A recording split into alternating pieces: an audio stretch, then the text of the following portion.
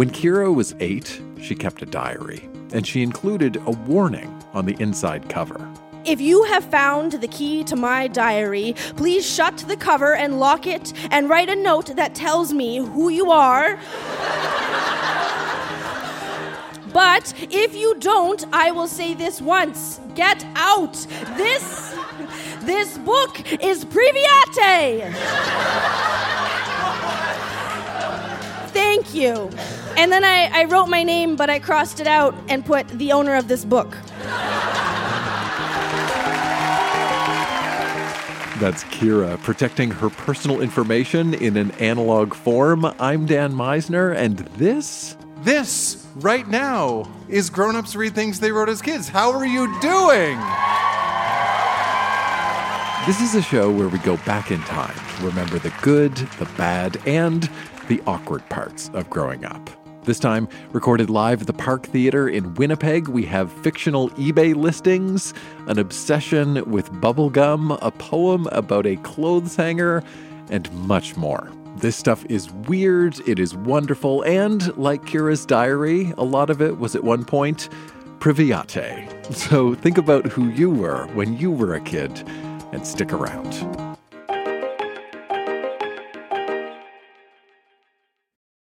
This episode is brought to you by Paramount Plus. Get in, loser! Mean Girls is now streaming on Paramount Plus. Join Katie Heron as she meets the plastics in Tina Fey's new twist on the modern classic. Get ready for more of the rumors, backstabbing, and jokes you loved from the original movie with some fetch surprises. Rated PG-13. Wear pink and head to ParamountPlus.com to try it free. Growing up is a series of firsts, and our next reader, Bridget, shared a couple of diary entries written from ages 12 to 16 that chronicle a few of her firsts. Her first date, her first kiss, her first days of junior high, and some of her first heartbreak. Please welcome Bridget to our stage.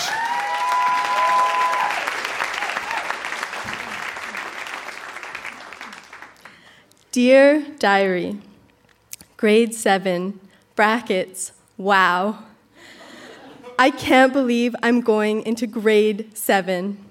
Icarumba. It sounds so old. I'm a little scared, but excited at the same time. Junior high is supposedly the hardest thing in your life.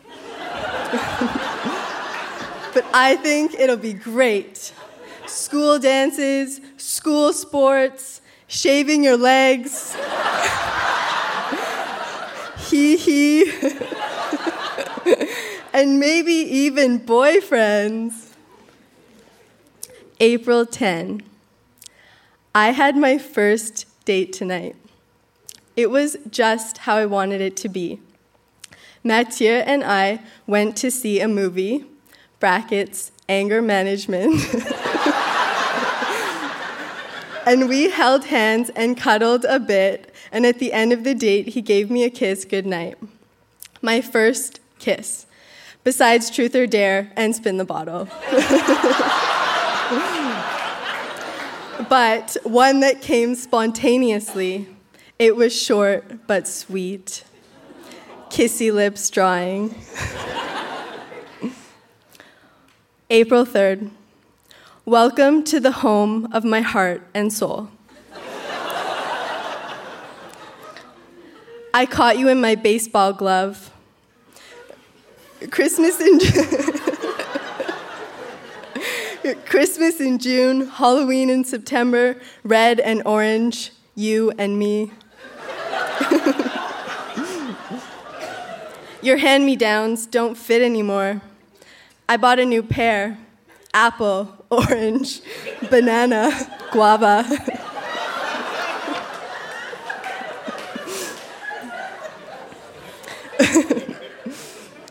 You be summer, I be winter, and we fall.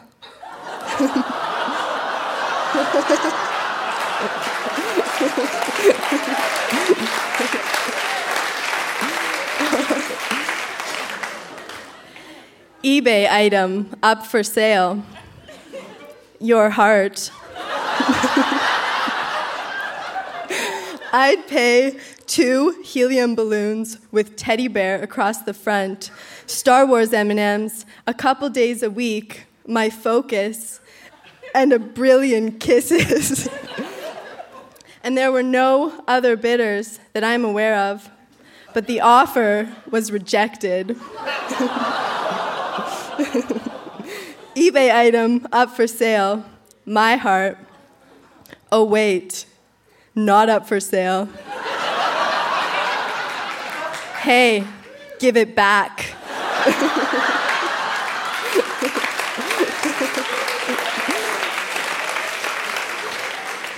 Such a weird kid. Okay. The people in my life, those people who are my reason, those people who are my hot soup on a cold day, like today, the loves, the friends, the kindred spirits, the rocks, the being there and understanding, your bum, my pillow. A quick email saying I miss you, and you, believing in me. I can feel you all wrapped around me. I am so warm on this cold December day. Thank you.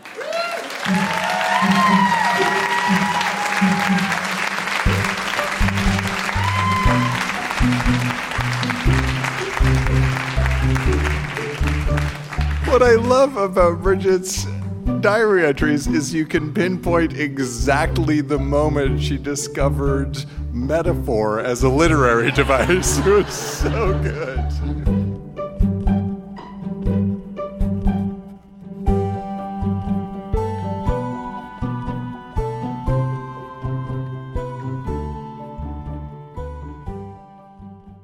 Dating in high school can be confusing, to say the least. And not just for the couples. You see, when everybody around you seems to be falling in love and pairing off, it's easy to feel left out if you're not in a romantic relationship.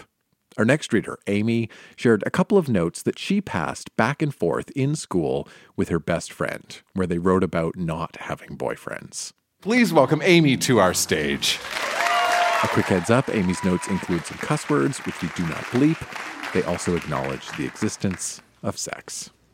So this is my notebook. It's called The Notebook, and it's what me and my best friend Shannon would pass notes covertly in class to each other. And this little bit of correspondence is about how everyone has boyfriends and we don't. It starts with me. It really does seem like everyone is dating. People you wouldn't expect to be getting any. Like Quinn and Nick. As of now, I really hate boys. I'm thinking about giving up on them altogether. I'll become asexual. Just wait. Maybe I'll invest in a really good vibrator. Maybe I should just lower my standards. I'll go for grade 9 and ugly.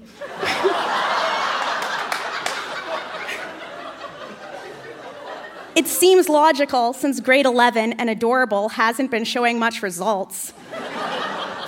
Maybe I'm trying too hard. Maybe it takes time. Maybe I'm not trying hard enough. Maybe I should be more direct. Maybe I should become bulimic and dye my hair 53 times and work on my bendiness.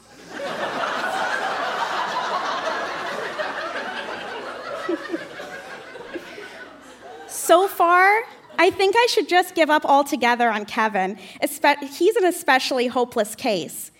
Here's what's making me think these extreme thoughts. So I call Kevin to see what he's doing on Friday. Most pathetic conversation ever. It lasted less than 4 minutes. 4 minutes! That's in all caps. How am I supposed to have a relationship with someone if I can't have a conversation for 4 minutes? Maybe it's a sign. Maybe I'm just really not ready for anything real at all. Or maybe I'm doomed. And then this also leads to my theory that I just value people so much more than they could give a damn about me. If he liked me half as much as I like him, he'd want to talk to me for more than 4 minutes. This whole situation is tragic and pathetic. I wonder what is a good shape for a vibrator.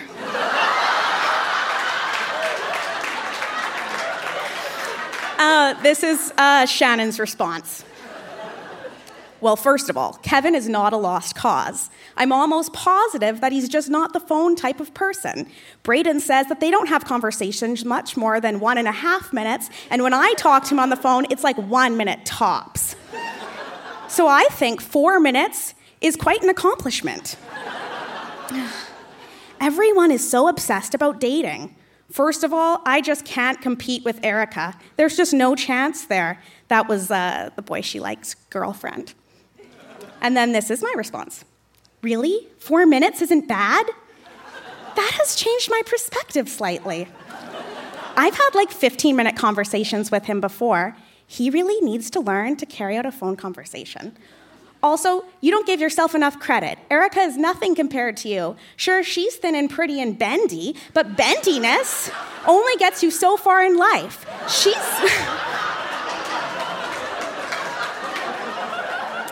She's stupid and annoying, and she's so stupid, and naturally she's not that pretty.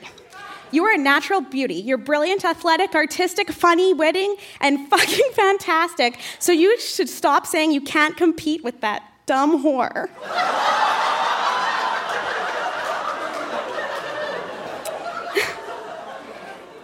This obsession of everyone has with pairing off is getting frustrating. We just have high standards. And we're not going to let anyone treat us like crap. We are not doomed. We're not hopeless. We are strong, independent women. And even if we have boyfriends, we're still strong and independent women. And we're still best friends, and we're still strong, independent women today.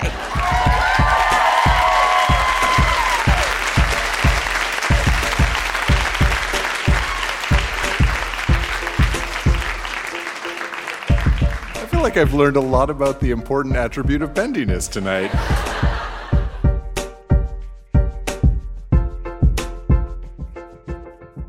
Amy wasn't the only one at our Winnipeg show who felt self-conscious about not having a boyfriend in high school. Our next reader, Becca, shared a few journal entries she wrote at 15 when she was still figuring out just what she wanted in a romantic relationship. Dear Diary, today I wrote 2 exams, one for math and one for geography. The math one was actually almost fun, but the geography one was too long to finish. I got very close to finishing, but it won't drop my mark too much. I was mildly distracted today, not during the exam, in between, by a certain boy. I honestly couldn't stop thinking about him. I'm definitely not in love. Love is more romantic than this. Blah. That's what I want. I'm already smart. I have everything in order, but I want love. Sometimes, and this is one of my most frightening secrets, but sometimes I feel so lonely that I just want to throw myself out there and get a boyfriend. I'm not so sad that I want to do anything rash, but I really need to find someone who will make me feel special. My friends don't make anyone feel special. In fact, they make everyone within a 1 kilometer radius feel worse about themselves than they did to start. And then there's this little heart that says Andrew plus Rebecca. All I can ever think about doing is kissing him. I understand that I'm not as pretty or as sociable as other girls, but I really think I could be a pretty sexy girlfriend. And I honestly have the potential to love him. I think so that I won't get too lonely, I'll try and have a G-rated summer fling.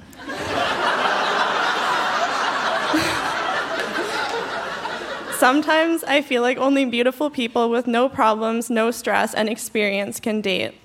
I don't know how to go about getting a boyfriend. My biggest fear is that I will die alone, a virgin, never having been in love. So I wrote pretty infrequently, so this next entry was a couple months later. Dear Diary, I have realized 2 things. Number 1, I have gotten nowhere with Andrew. And number 2, I'm bisexual.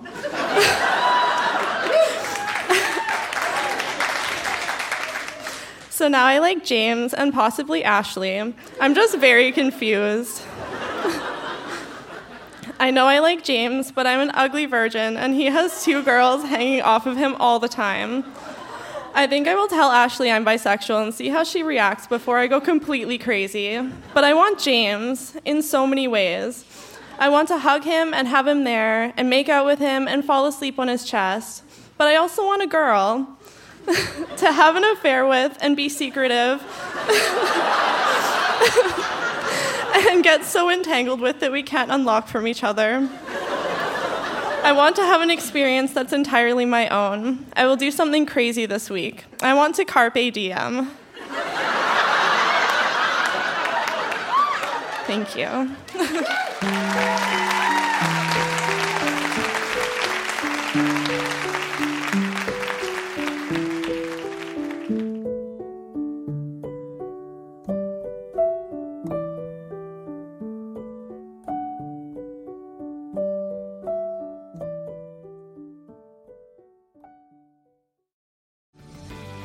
This episode is brought to you by Paramount Plus. An unlikely friendship begins in the Paramount Plus original movie Little Wing, starring Brooklyn Prince with Kelly Riley and Brian Cox. Reeling from her parents' divorce, Caitlin steals a valuable bird to save her home, but instead forms a bond with the owner, leading to a new outlook on life. Little Wing, now streaming exclusively on Paramount Plus. Head to ParamountPlus.com to try it free. Rated PG-13.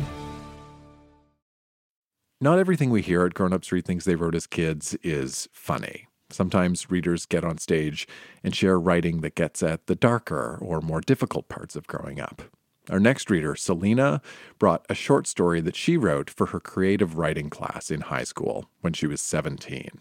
This was one of those assignments where the teacher would give the class a writing prompt, and then everybody had to respond to that prompt. And in this case, the prompt was a picture that looked down over the edge of a bridge. And the question was, what would you say to somebody who was about to jump? What reasons to live would you give that person? Selena says she wrote this story from the perspective of the person who was about to jump. She said it was fiction, but she says really she wrote this to tell herself what she needed to hear at the time. Please welcome to the Grown Ups Read Things They Wrote as Kids stage, Selena. A quick heads up, Selena's story addresses suicide. There's your heads up. Here's Selena. Before I start, I want to have one anecdote, which is at this time in my life, I really loved the thesaurus. You should know that. The title of this story is Not Today. The stark lines of the bridge framing the roaring water below created a mercurial tableau. My desolate figure disrupted the continuity of the scene. Soon all would be harmonious again. I looked down. The distance between me and the end was shrinking rapidly. I edged my toes forward, inch by hopeless inch. A bitter wind whipped my hair into unfinished question marks around my uncertain head.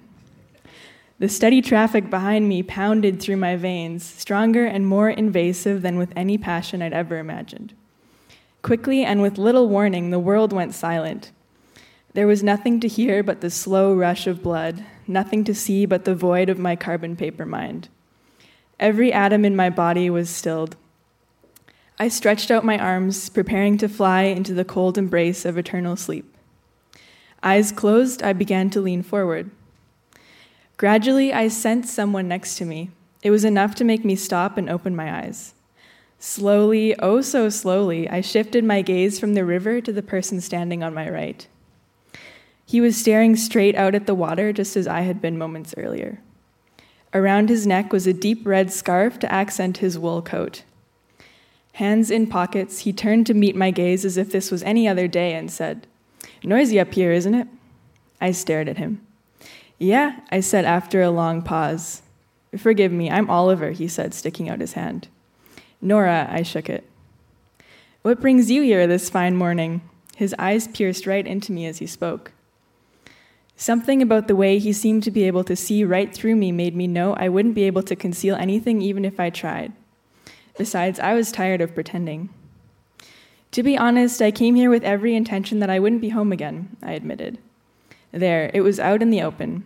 Time for him to begin his rebuttal, those tired excuses for living that begin to flow freely as soon as people catch a whiff of suicide. I was sick of them all. "If that's so, I would think you'd have done it already. What are you waiting for?" he questioned with a hint of a smile. His words left me momentarily speechless. I wasn't sure whether he was genuinely questioning or just being an insolent prick. What, do you think I lack the nerve to off myself? I chose insolent prick. Quite the opposite. I looked down at my toes, then back at him. At the moment, the only thing keeping me here is you, I said finally. Oliver took his hands out of his pockets and laced them together in front of him. It's harder than it looks, isn't it? He said thoughtfully. Killing yourself. I took a deep breath. I never thought it would be this hard, seeing as I'm as good as dead already. Something's caught you every time, hasn't it? He said. Even when you're drowning in the pain of living, there's this stubborn part of you that keeps on pushing through. I can see it, Nora. There's a light and it's burning through the walls you've got behind your eyes. He looked over at me and smiled.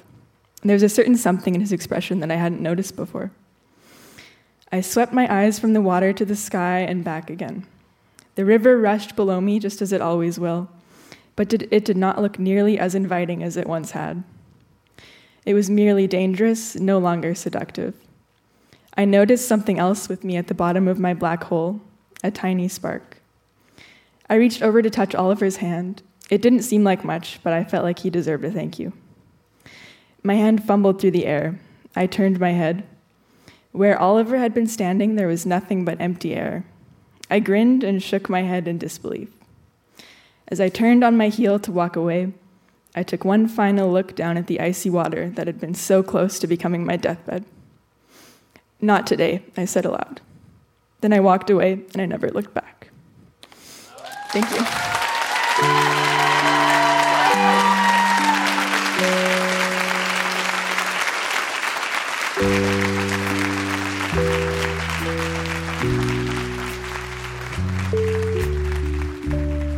The biggest thing that strikes me about that writing was how much I was struggling, but also how much I was fighting at that time in my life to find my purpose and, to really understand and value myself as a person. When I found this writing again, it overwhelmed me. I felt like the place that I was at that point in my life. I'm sure so many other people have been there and felt that. And so if I could go back in time and tell my younger self something, I think all it would be is that it's okay to depend on other people, to ask other people for help. You don't have to be your own island, which is a very attractive concept for me, but I wish that I could have known then that I don't need to be completely self-sufficient. It's okay, and it's actually a really good thing to open up to people and tell them what you're struggling with.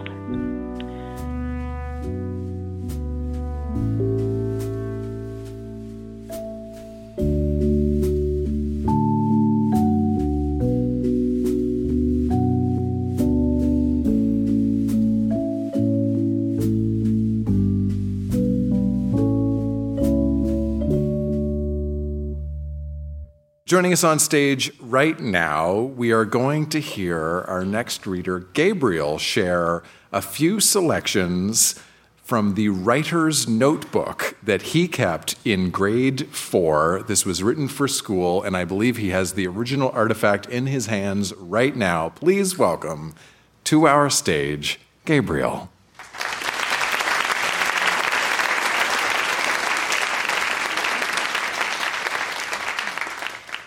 My teacher made us read every day and write every day.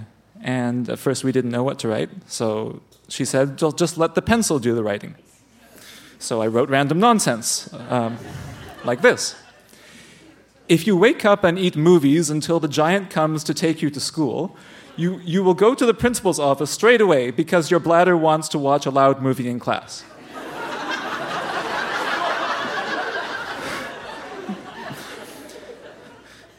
This looks like a diary entry. I wake up at 6 o'clock a.m. on Sunday. I'm limp as a noodle and tired as a lion after a big hunt. I hear my mother call me. Hurry up, you have a busy day ahead. So I crossed that out. So I wash up and go downstairs to have breakfast. I say to my mom, Hi. She says, stop arguing. I ignore her. Then I say, what's for breakfast? I told you to stop arguing. She always thinks I'm arguing. Sometimes I get really upset. I eat breakfast, but now I have to go have a shower. Some people get to choose when they have a shower.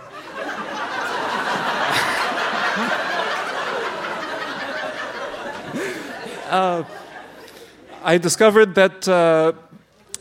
poetry, because when you write poetry, you don't need to make anything up. You just write about things that you see in front of you. Clothes hanger.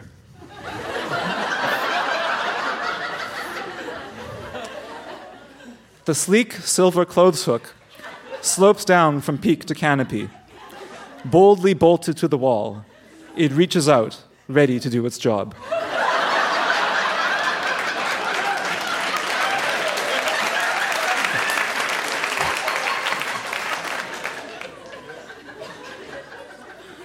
Sometimes I tried to be profound. This is called hushed wisdom. Silent wisdom in the mist, glistening sheer like silk, floating, knowing. It is wisdom of long ago, but still too quick to be caught. I liked Shel Silverstein. I tried to write like Shel Silverstein.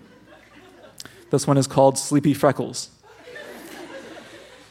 In a mirror, I take a peep. All my freckles have fallen asleep. They snore on my nose, they snore on my cheek. And if someone sees me, they will be freaked. So I'm staying in my room trying to wake them up. First the one I call Little Tup.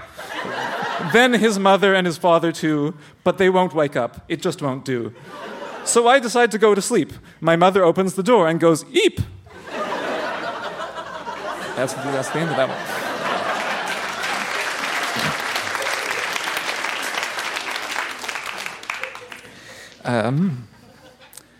We were told to write about our favorite things. My favorite color is green, the rich green in a deep forest after it rains, so green that it smells of pine, and the cheery spring green that wanders about the sea. In the start of a new day, white where the sky and the water meets. So another one like Shel Silverstein. It's called Loud Poem. My eardrums will pop if I hear any more. It's too loud, it's too loud. It's loudness galore. The world will blow up from the crust to the core. It's too loud, it's too loud. My ears are really sore. Now it's so loud no one can hear. They see me jumping up and down and have no fear. It's too loud, it's too... What's that you say? I'm listening to my Walkman on full blast? Oops, never mind.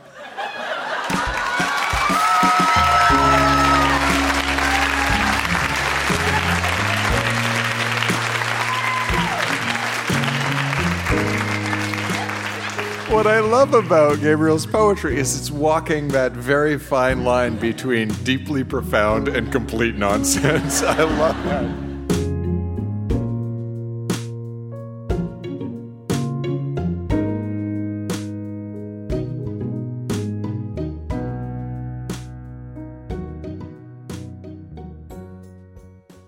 When Radine was in grade 6, she kept a diary. And at our Winnipeg show, Radine shared a couple of entries, starting with one that explains just how excited she was for a new school year and her enthusiasm for bubblegum.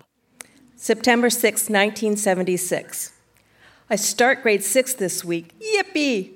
Got all my school supplies, and I got a new pencil case that I can fit 1 pencil, 2 pens, and an eraser, and 4 packs of bubble yum. I need 4 packs so that if I get caught chewing gum, I can give everyone a piece. September 8th, 1976.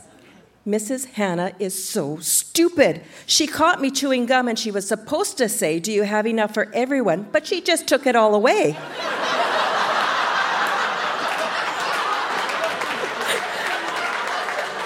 September 12th, 1976. I got more bubble yum for my pencil case. September 13th, 1976. Mr. Carmichael told me to spit out my gum. I said I could give everyone a piece of gum, and he said I could do that at recess. Ugh. September 21st, 1976. Robin dared Tony to a bubble blowing contest today, so I gave them some bubble yum. We had to swear that nobody would pop the other people's bubbles. Diane wanted to blow bubbles too, so we let her, of course, because she's got a bad temper. She beats up boys. Robin and Tony and Diane blew bubbles, but they didn't get very big ones, so I gave them another piece of gum, and then Tony took my last pack of gum and put it all in his mouth and made a big bubble. September 28th, 1976. I'm never eating supper at Colleen's again. Her mom put a big scoop of peas on my plate without even asking me.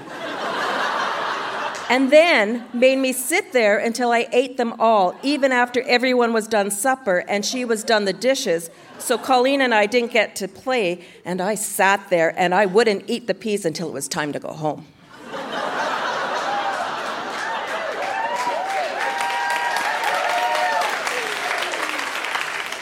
December 7th, 1976. Colleen showed me how to make glue nails. I poured my glue in the desk until it got mostly hard, then peeled it out and cut out my nail pieces. They don't stick on very long, but they look really neat. December 20th, 1976. We had to clean our desks out today, and I had to scrape all my glue nails out. February 22nd, 1977. I hate Mr. Porteous. He is the meanest, grossest teacher at La Vérendrye. He gave me detention today. I've never, ever had detention before. He told us he wanted to hear total and profound silence. Well, everybody read pages 297 to 300. So Robin asked me what pages were we supposed to be reading, so I was telling her, and Mr. Porteous yelled, "Radine, that's 10 minutes detention." And I said, "But I was," and he yelled, "That's another 10 minutes. Do you want to go for a half an hour?" And then I started crying because he was so mean. But detention wasn't so bad because I just read my book. I got a bunch of Harlequin romances for Auntie Rose, and they are so good. Thank you.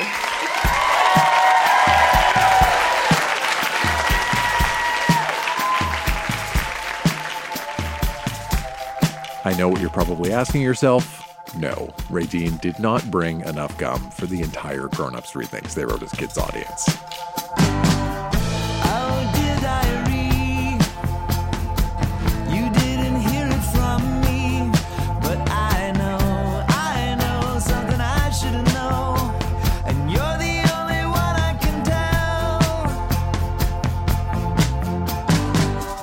That is Grown Ups Read Things they wrote as kids. Our show was recorded live at the Park Theatre in Winnipeg and produced by Jenna Meisner. Olivia Nashmi is our associate producer. Our music is by Poddington Bear and Lullatone. And our closing theme is Oh Dear Diary by Sloan. If you want to know about upcoming live events, the single best thing you can do is join our email newsletter. Just visit grownups.fm and click newsletter. That way you will be the first to know when we're coming to your town. That is grownups.fm. Click newsletter, or even easier, use the link in the episode notes on your device right now. I'm Dan Meisner. Thanks for listening.